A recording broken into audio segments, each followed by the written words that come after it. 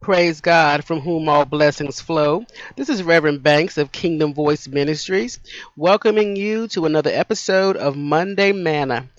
Today, our topic is going to be: Is the Lord among us or not?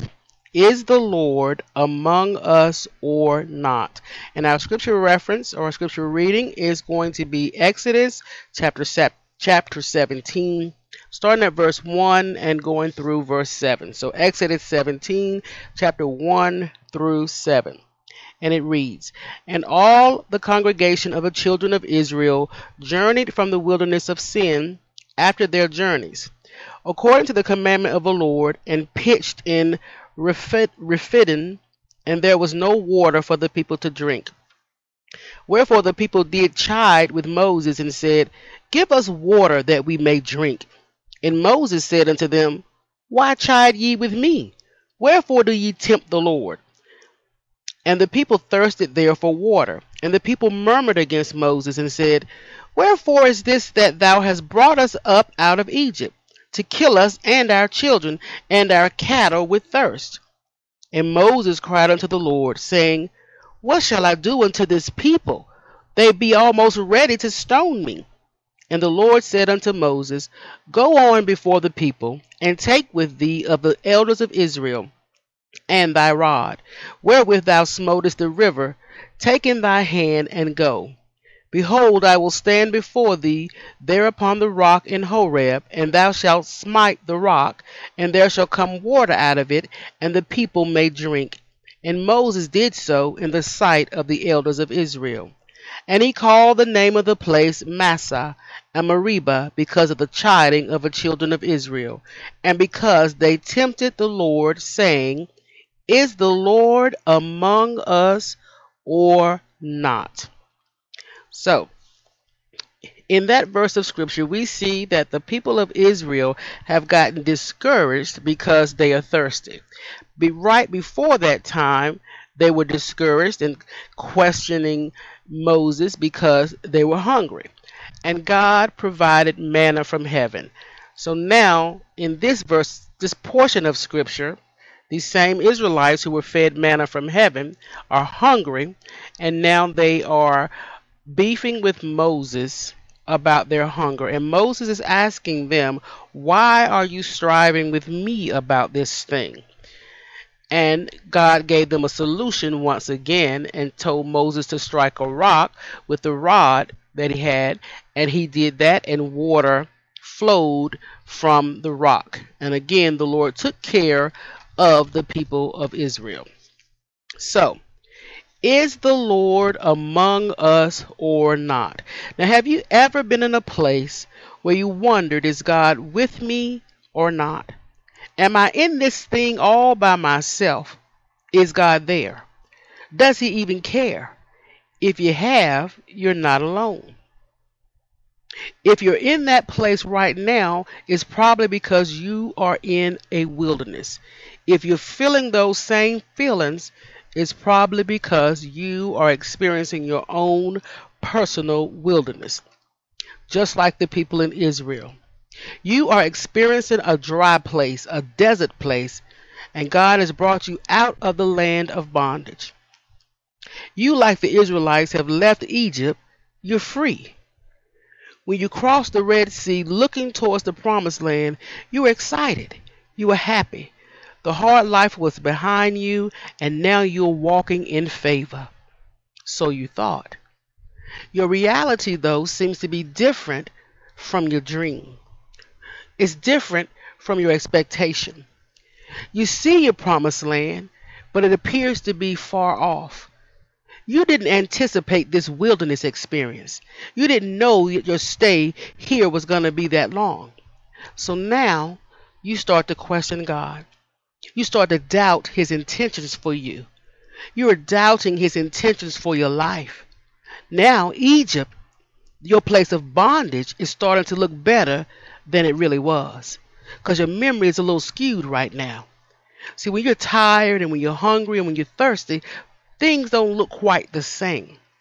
Your memory gets a little murky, gets a little fuzzy. You're just not seeing or thinking straight. So you start to look at your present situation and compare it to your bondage life. Now, all of a sudden, that bondage life wasn't so bad. Because, see, there you were eating, there you were drinking, there you were married, you had a roof over your head. Yeah, you were in bondage, but your needs were being met.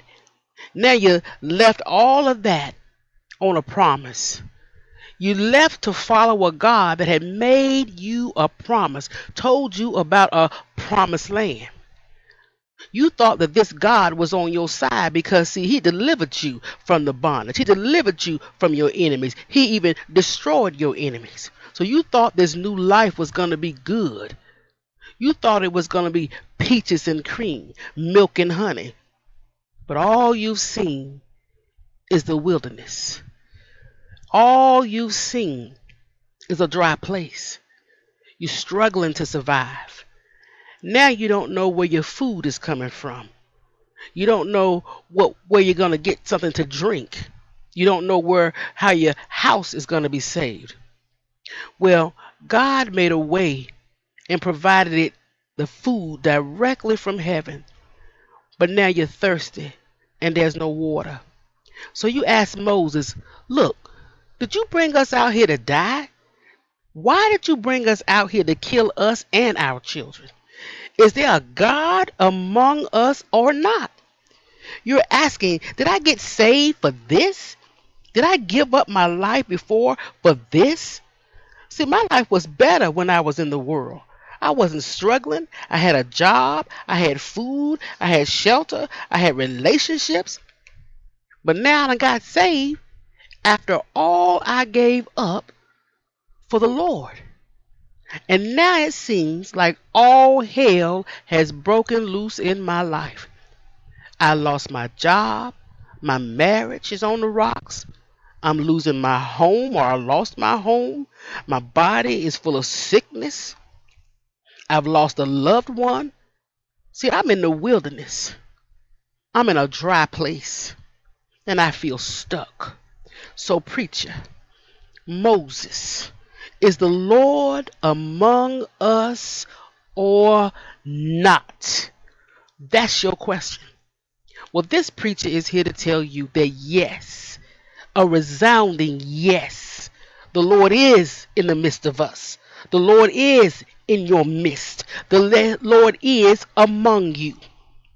Just like he was there for the Israelites, he is there for you. Because the Lord said he will never leave us nor forsake us. We serve a faithful God. He will not ever put more on you than you are able to bear. We all go through a wilderness, but it's a period of testing. It's a period of proving. It's a period of strengthening. And if you allow it, it's a period of spiritual growth. See, it was in the wilderness that the Israelites got to see the hand of God, the might of God, the love of God, and the favor and mercy of God. It's in the wilderness that he demonstrated his power.